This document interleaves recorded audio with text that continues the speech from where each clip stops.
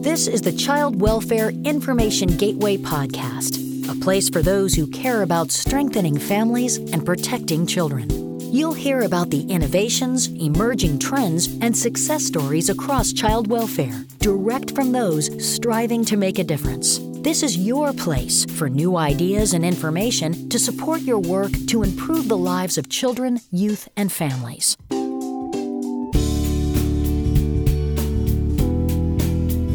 And welcome once again to the Child Welfare Information Gateway Podcast, where we bring you conversations about new practices, unique perspectives, and insight to help those working in or connected to child welfare to help improve the lives of children, youth, and families.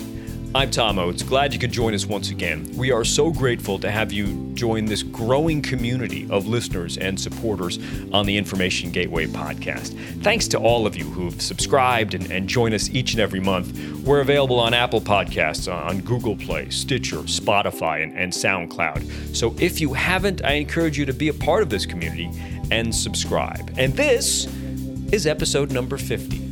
So we're really pleased to be able to continue these conversations and share them with you. Now, we've spent a little bit of time talking about professional development here on the podcast. And today we're going to dive into a conversation about a series of e-learning courses designed for home visiting professionals, but with a strong alignment to child welfare and prevention. It's called the Institute for the Advancement of Family Support Professionals. Now, what makes this series of courses unique are two things. First, the courses are all part of a framework that supports multiple competencies and skills. And this enables supervisors and trainers to create individualized learning plans for each of their staff members.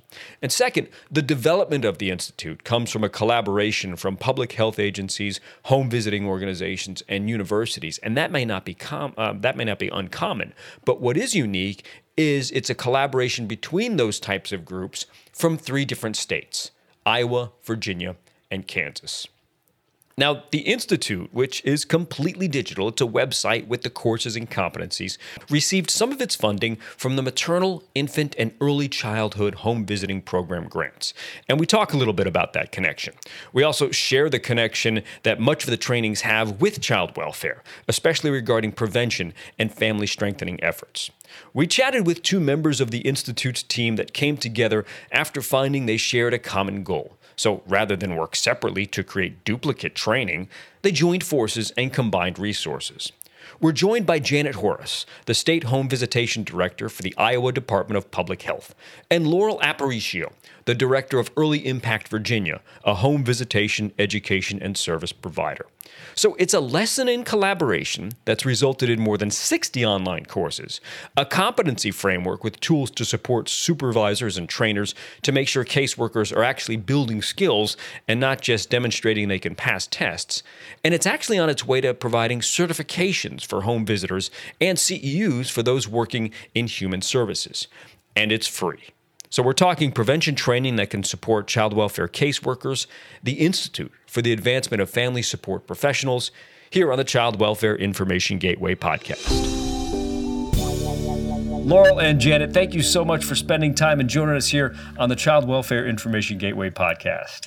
Great to be here. Thanks for having us. So, Janet, I want to start with you to really approach this from the common need here. And as we talk about the Institute for the Advancement of Family Support Professionals, especially for the audience here for the Information Gateway podcast, give me a sense of your definition of family support professionals. Okay, sure.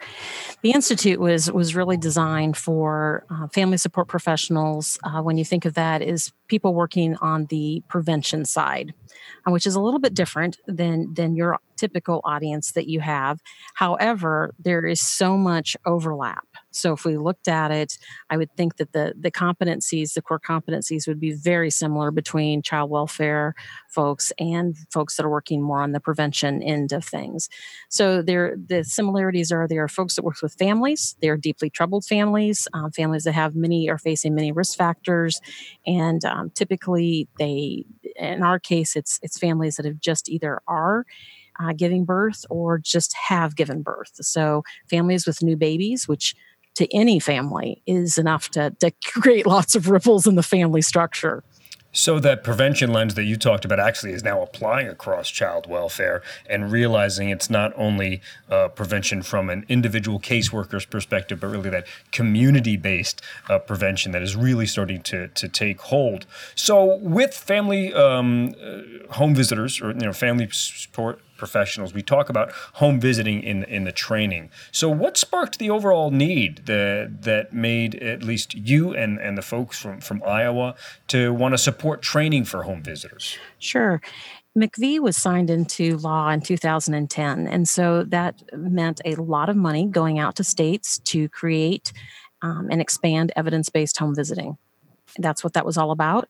But at the same time, there was not anything that was put into place to support the professional development of all these brand new home visitors. So there became this void in our field and that needed to be filled. And so we were looking at how do people get their training? These are busy folks. These are people that are working odd hours that aren't necessarily the traditional work hours. And that also seeing the trends of these are younger people. They're used to getting, using technology to get training, to communicate in much different ways than like someone my age, quite frankly. I'm at the other end of my career.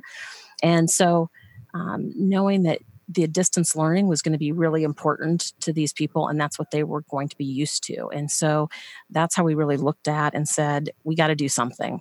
The models can't be expected to prepare these folks. Nobody goes to college and gets a degree in home visiting. That doesn't exist. So if you ask, probably if we took time to share, how do we get to the place that we're at now in our careers, it would be very different starting points and very, very different pathways, right?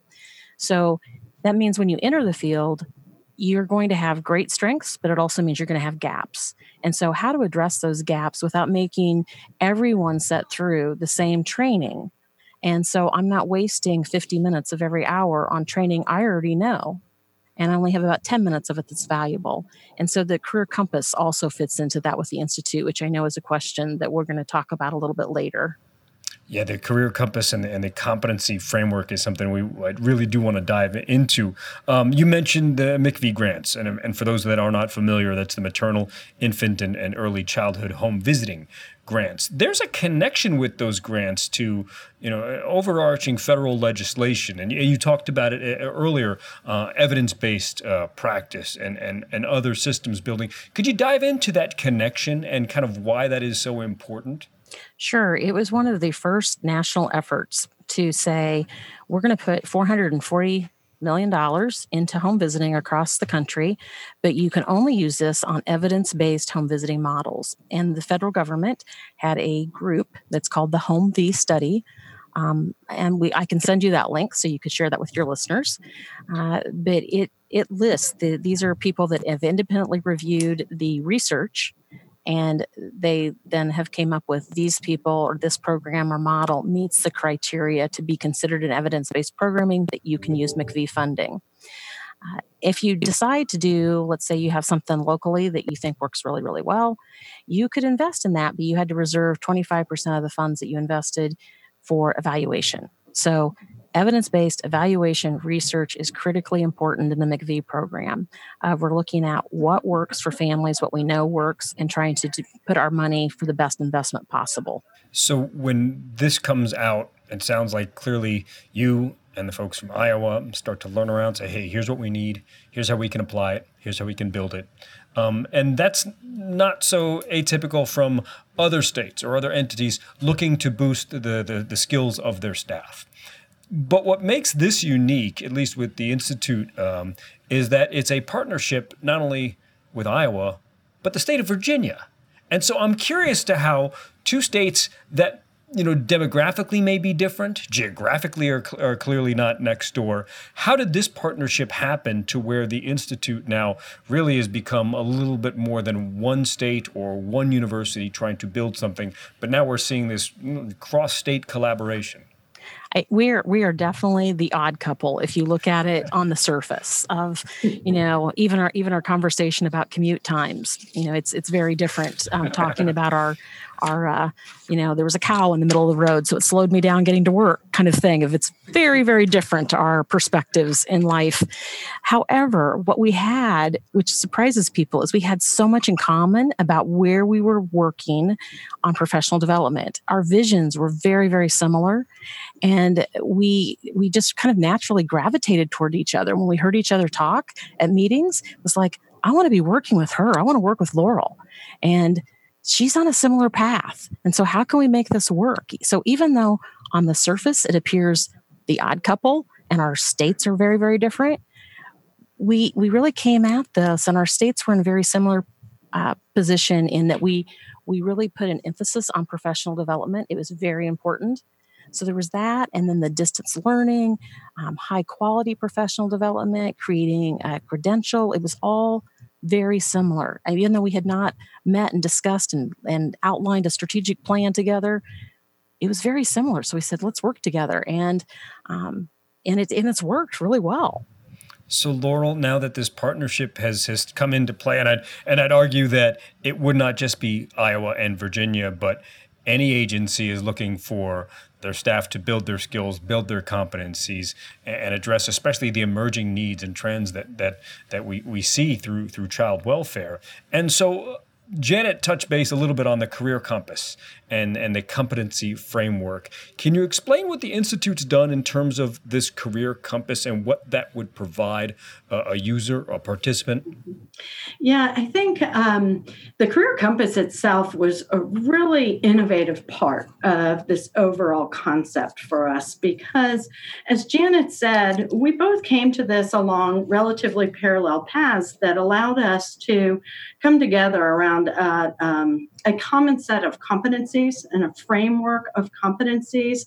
And yet we really understand as a multidisciplinary, incredibly holistic field. So what that means in terms of our workforce and the folks who come to this work is that they come with very different backgrounds, very different experiences, both educationally, professionally, highly diverse in terms of culture, ethnicity, and so forth. And what we were really attempting to do was say, how can we create a structure that supports folks regardless of what model they're implementing, because there are a number of different models, as Janet discussed, regardless of what they're bringing already with them into their work, and regardless of where they live, right? Because if we want to do something at a national level that really supports folks and helps to reduce duplication and replication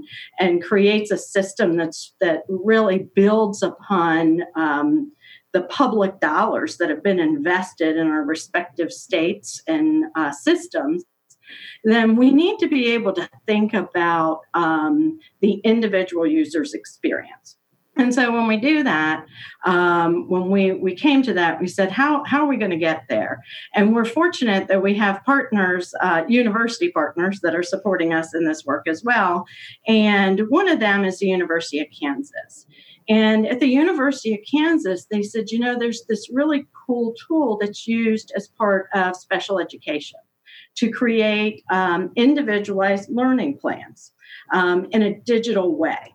And I wonder if that could be applied to the work that we're doing. And so that's what the University of Kansas was able to do. We were able to really work together to create a digitized approach to creating an individualized learning plan, so that regardless of what folks bring in their experience and their existing knowledge base, they have the opportunity to really create a plan that's going to best meet their needs, and not just their needs for learning, but for time and efficiency. Because on the Institute, we've got over 60 e-learning alone, different topics and opportunities for folks to take e-learning modules. And then we know that at least for our home visitors, as well as lots of folks, regardless of the field we're in, our child welfare partners, just as much and colleagues, we are inundated with training opportunities right now. And our home visitor time is at a premium because what they really want to be able to do is be out working with families and in that home and being a part of that process. And so we really have tried to capitalize on this opportunity to not only use an e-learning experience for folks that can be accessible anywhere, even from their car, because that's where a lot of our home visitors spend 90% of their time, but also from their home, from a remote location, and really directs them to what they need and doesn't just create a boilerplate list, if you will, which has been traditionally more of the experience for folks. It's been to direct them, you need training in all of these topic areas, regardless of whether you can demonstrate that you've already know it. And so that's really what the Career Compass is designed to do. Janet had mentioned it earlier of somebody sitting through 50 minutes of training where they were already familiar and only benefiting from 10 minutes of that. And as you start to talk about administrators and trainers and managers who may have to deal with a turnover in caseworkers, where you get new staff that maybe came from a different division or have a different background than other staff. Well, one training isn't going to fit everybody the same way. So if you're able to tailor to the individual, yet use one method, one venue, something like the Institute, you can see the value that this would create. And so part of this, the Compass, of course, can help somebody chart their individual path. But this all kind of fits under what you guys have had. And I'd like you to explain the National Family Support Competency Framework. What are those competencies? We've hinted at them during this conversation. What are those competencies and why were those chosen? Sure. We went through kind of a process of, first of all, looking at, this was about 5 years ago, I would say, that many states were starting to develop their own set of core competencies. That seemed very duplicative. How much different are the competencies in Iowa from Kansas, for example? I mean, really, does home visitors need to know something completely different in Kansas? I don't think so. And even when you look at the differences, as I pointed out, in our states of Iowa and Virginia, competencies shouldn't be that much different to do the work. So we really thought there's going to be benefit and less duplication, and we can then use that funding for something different in your state if we develop a national set of competencies. So the competency framework is just that. It is one set of core competencies for home visitors. We're getting ready to release a set for supervisors, and when I say home visitors, it's really for direct service professionals. So you can use whatever job title fits for that. But it's looking at all the different domains. Infant health, maternal health, self-sufficiency, family self-sufficiency, that would be another example. And then it gets down into, beyond the domain, it goes into different indicators within that. So we're looking at different specific competencies, and then there are levels within that. So it sounds really complicated as I'm explaining it, but if you look at it, it's not that complicated. So there's the first level is understanding. You know where to find the information. So we don't expect you to, have memorized the immunization schedule. I don't know what the immunization schedule is, but I do know where to find it. That's the competency we're looking for. The next level of competencies is I not only understand and I know where to find it, but I can show you in practice that I know how to do this. The top level is how can you take this in practice and coach families on how to also use this and do this. So you're extending that learning. And I know we have really great titles for these different levels than what I just described, but to me, those are the working of how it works. And I think most people would understand that too, at those different levels. And in some cases, just understanding it is going to be good enough. Like the immunization schedule would be a great example of that. Nobody needs to memorize that, but we do want to be able to help families understand where would they find that. How would they locate that? Again, not to memorize it, but to know where our resources are at. And, I'd offer to you with those competencies, and we were having this discussion earlier about, what's the real connection when it comes to the child welfare professionals and the audience. But as you mentioned, Janet, at the beginning, and Laurel, you too, I mean, we are talking about prevention. And when it comes to ensuring child safety, ensuring family self-sufficiency, that all falls under that prevention umbrella versus the reactionary nature of child protective services. Well, if we're trying to address these issues before they happen in the prevention realm and preventing child abuse and neglect, I'd offer that most of these competencies have a pretty strong connection.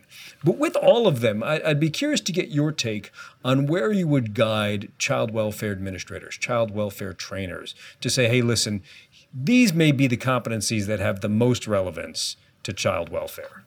I think what would be helpful is for them to take that competency framework and really do a weighting exercise so that they could identify, based on our experience, the work in the field, these are the competencies that we say are the most critical, because it's a little overwhelming, quite frankly, that framework. It's lengthy, it's detailed, and it can seem a little overwhelming. And yet, my example of the immunization schedule is a great one of how important is that? In the big scheme of things, not as important to know that this is the exact immunization, the vaccine that you get at this time, but to know where to find it. I think you will see many things like that, but I think that weighting exercise would be really helpful for child welfare to look at that and say, bring together some experts in the field and really look at those competencies, because I agree with you. I don't think they're going to be a lot different, just kind of like our experience of looking at what competencies were being developed by different states.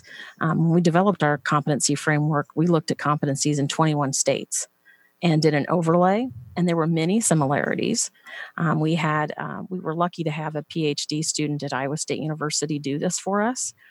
They also identified a couple of gaps that no one had addressed in any really great depth. One of those was documentation.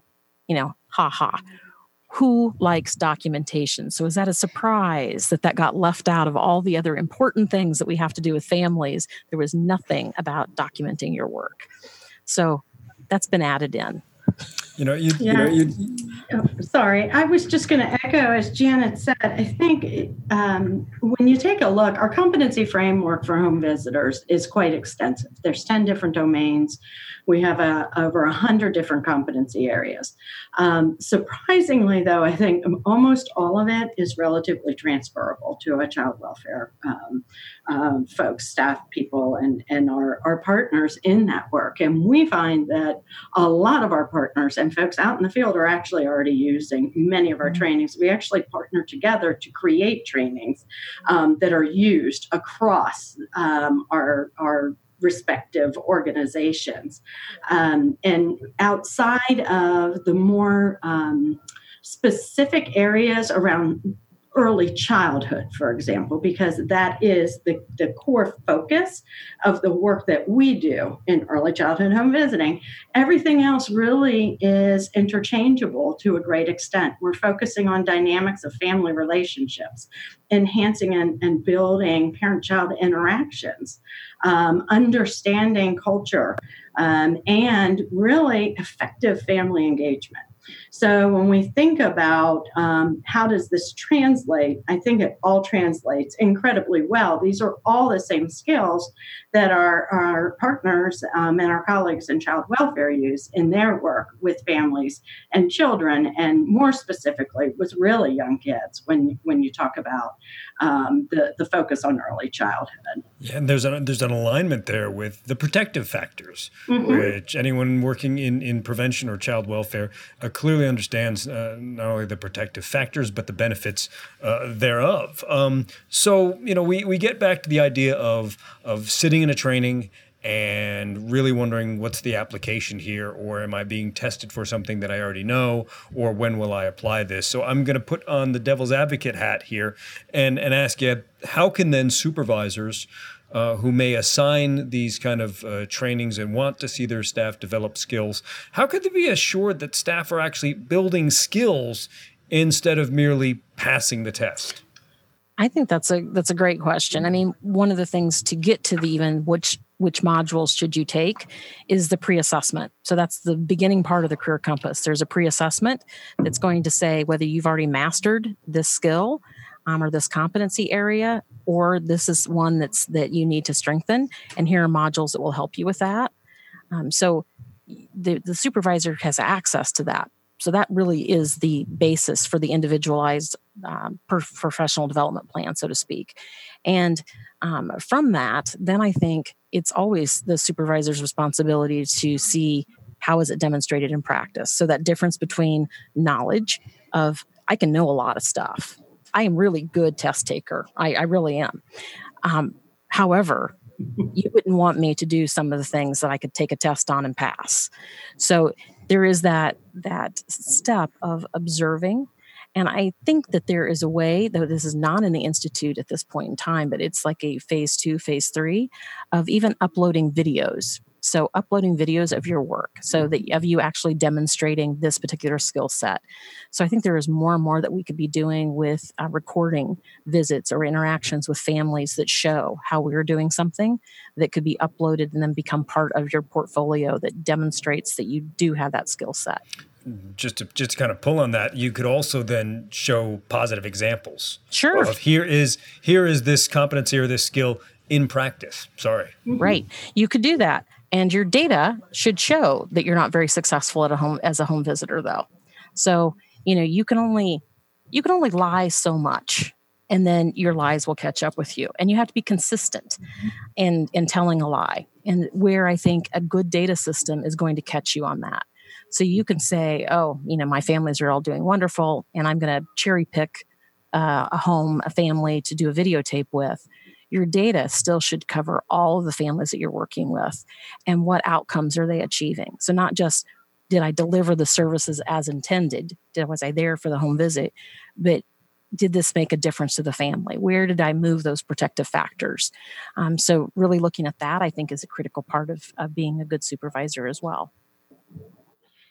And we have really built in as a part of our overall system, when you think about e-learning and the opportunity we've all sat in front of a computer and just wanted to advance all the way to the end of a training. And that's obviously not the most effective way for folks to learn. We know that. And so we've had the opportunity in our 2 states to really study this and better understand what are ways that we can really engage folks in retaining this information and being able to integrate it and take it into the field and really bring it to their practice with families. And so what we've been able to do is build in these supports, not just for the home visitor or the user of the training, but also for supervisors. It's our entire system is built on what's called a transfer of learning philosophy and framework. And so within all of our trainings, we offer opportunities for the individual to both interact within the training in really innovative and creative ways. And we can give you some good examples of that. I'd love to do that. But also for individuals, the folks taking the training, to reflect on what they've learned, because we know that real learning happens in that moment when we're able to integrate it into our understanding of the world and reflect on it. That's when it really happens. And so we build in those times when folks can reflect and write down, jot down, nothing fancy, those reflections, what they're thinking, what they're feeling about what they've learned, how they can carry it forward. The end of every e-learning, every one of these online trainings offers the opportunity for that home visitor to print out their reflections and their responses within the context of the e-learning module, and then share that with their supervisor. And then we also have resources and materials for the supervisor to use that relate back to every single one of the trainings to support their home visitors, to ensure that they really are getting it getting the information and are able to apply it. Or if they aren't, the supervisor can really see where those areas are where they might need a little more support, whether it's through another e-learning module or some coaching that they can do one-on-one with them, or another staff member who has those skills or that experience can really help support them. So in that way, we've really tried to create a system that, again, supports folks regardless of what their resources may be. That's one of the biggest issues that we find in our state, is that there's very disparate resource allocation. So some of our communities have lots of training opportunities and lots of resources for home visitors, our child welfare folks, whoever is out there working with families, and others have incredibly limited resources. And so we've worked hard to try to find ways to be creative to support what we're hearing from the field they really need. And so those are some examples of how we do that to make sure folks aren't just good test takers or advancing through a training and not really getting all the information that's there.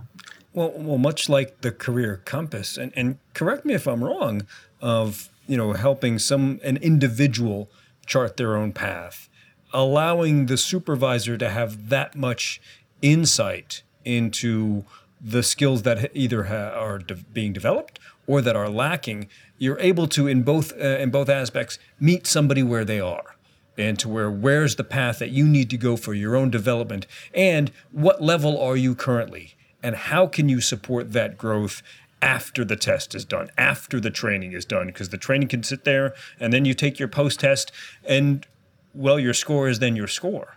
So where do you go from there? And so that's a real interesting aspect of, not only are we talking about training, but we're really talking about skill development over time in the areas that an individual needs to develop those skills. So I'm curious about the courses themselves. How are these courses selected, or how are they developed for the Institute?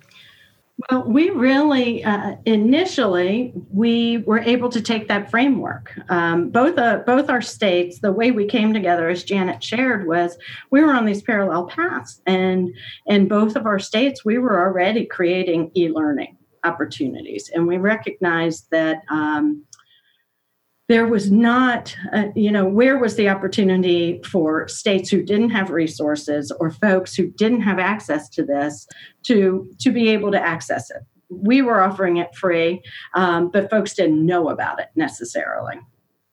And so once we were able to develop that competency framework that we've talked about, we were able to take a step back and say, okay, now with the existing trainings that we have in place in our respective states, how well are we covering these competencies? If we want folks to be able to, at the end of this, come out on a pathway that allows them to gain all of the knowledge and skills to meet these competencies, then we need to be able to have the trainings to support that.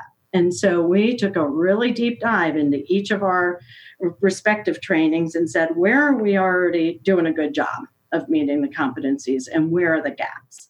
And once we identified the gaps, that's how we prioritized the training topics initially. I would say outside of that, we've done a great job of being able, through some of our initial funding, to address those gaps. But outside of that, the next step is we have folks calling us all the time that want to partner. And so sometimes what happens is those partnerships lead to additional offerings or an opportunity to really expand something that we just didn't have the resources to do initially in a new and different way.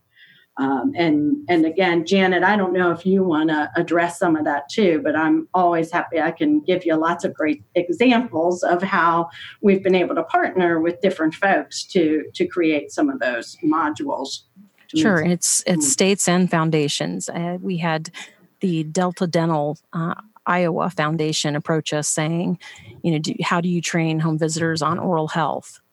So we looked to see what we did, and there was a little bit, but just a few mentions, and said, okay, that's something that's we're not doing as comprehensive a job as we could. So they funded an oral health education module. Another is a state that we're working with right now is struggling with reflective supervision and saying this isn't important, this is required by McVie, and yet we don't have a great way of training people consistently. And that's, quite frankly, that's a national issue.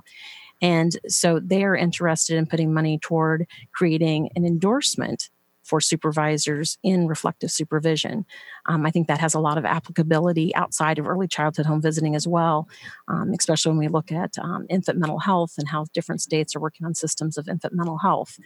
So we're really excited about that. So it's not just we have money, we want to fund this. It really is looking back at what do we already have, how does it fit within the framework, and making those very informed decisions about, yes, we will move forward with this. And so it's not just who has money, but really doesn't meet a need. So with all of these other partners, with be it states or be it organizations and foundations, where are the standards? Where are the requirements for courses that end up on the Institute? We really had to, that was another place that I think coming together, we had to determine what are we going to use to make sure that we keep our quality the same. And so one of the decisions that we made was that James Madison University, which has been the partner with Virginia for many years, would be always the entity that would create modules. And Laurel on her staff in Virginia has people that work on content expertise.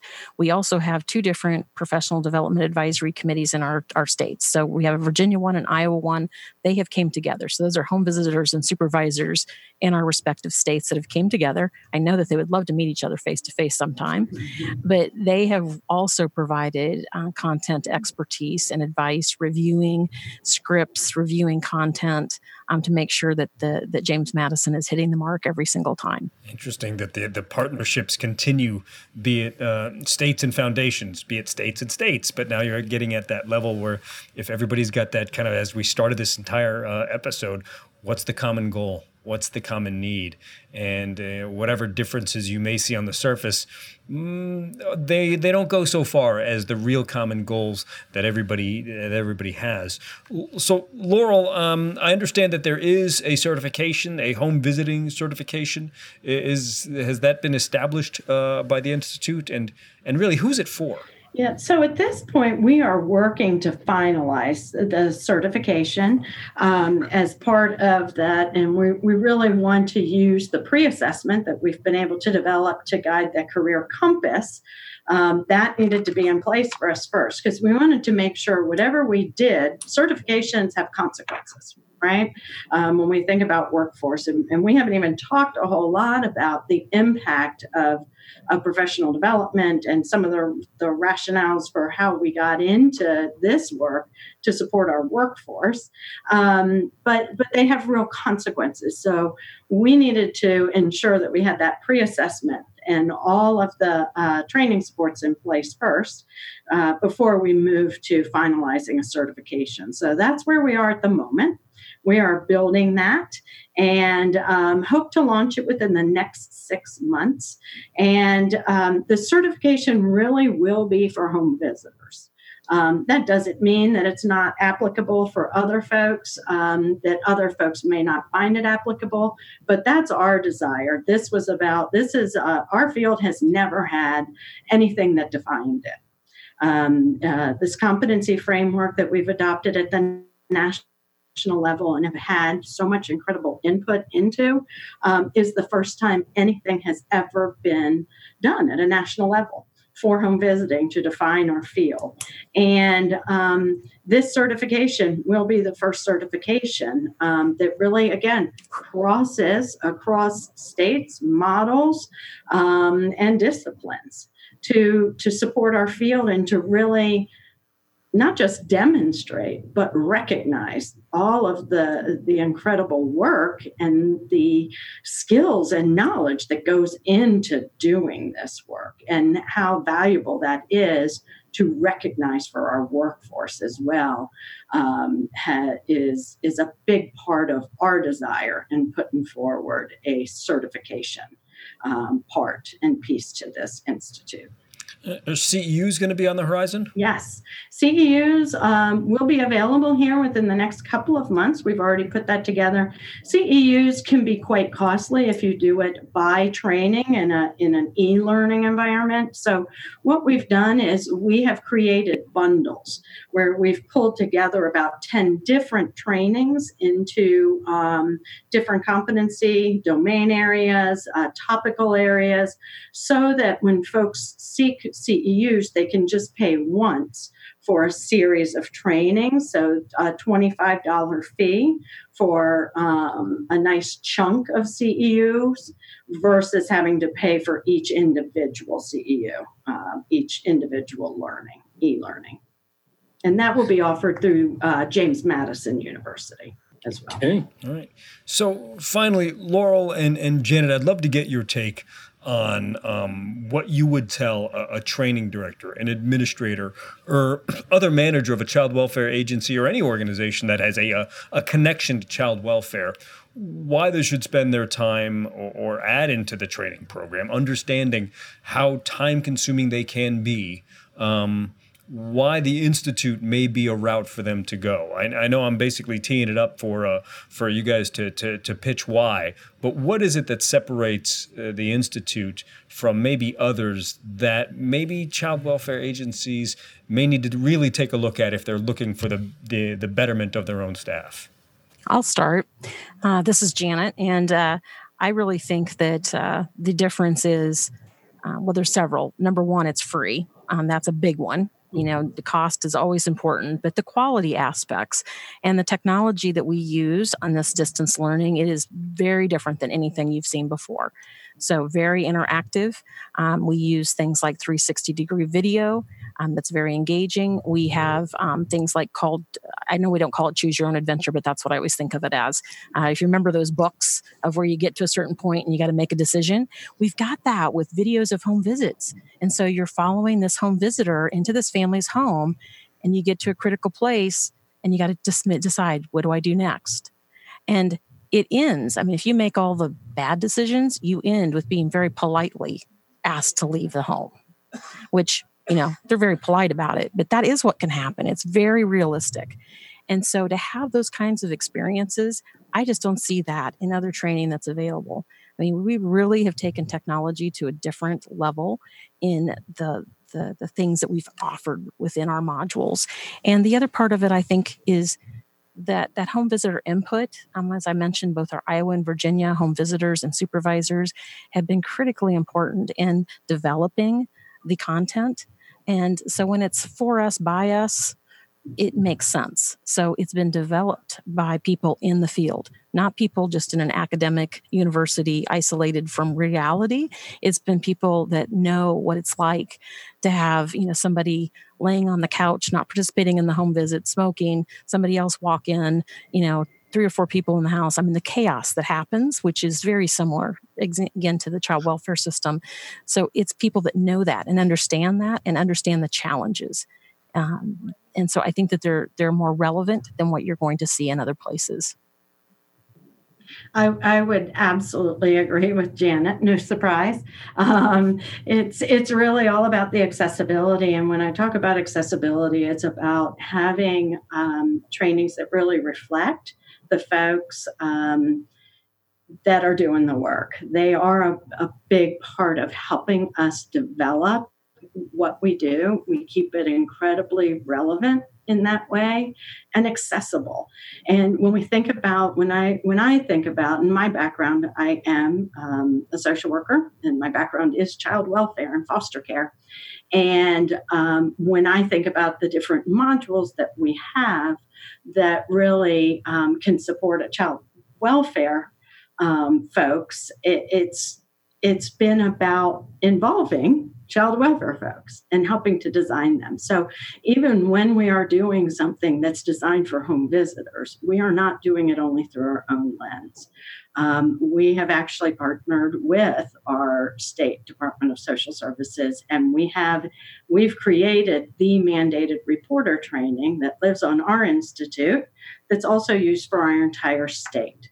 So we are really, really committed to making sure this works for the people who are using it, that their voice is a part of it, and that they feel really good about what they're getting from it, and they feel like it reflects them, who they are, their values, their work, and their passion when they go out to visit with families, to support families, to do the work that is so meaningful to all of us, that brings us all to this place. One other thing I want to add is I do think that the way we represent families, the folks that we serve, and the parents and the children, is very much a strength-based way consistently. So it's not, it doesn't promote a culture of these people are bad and you have to go in and fix them.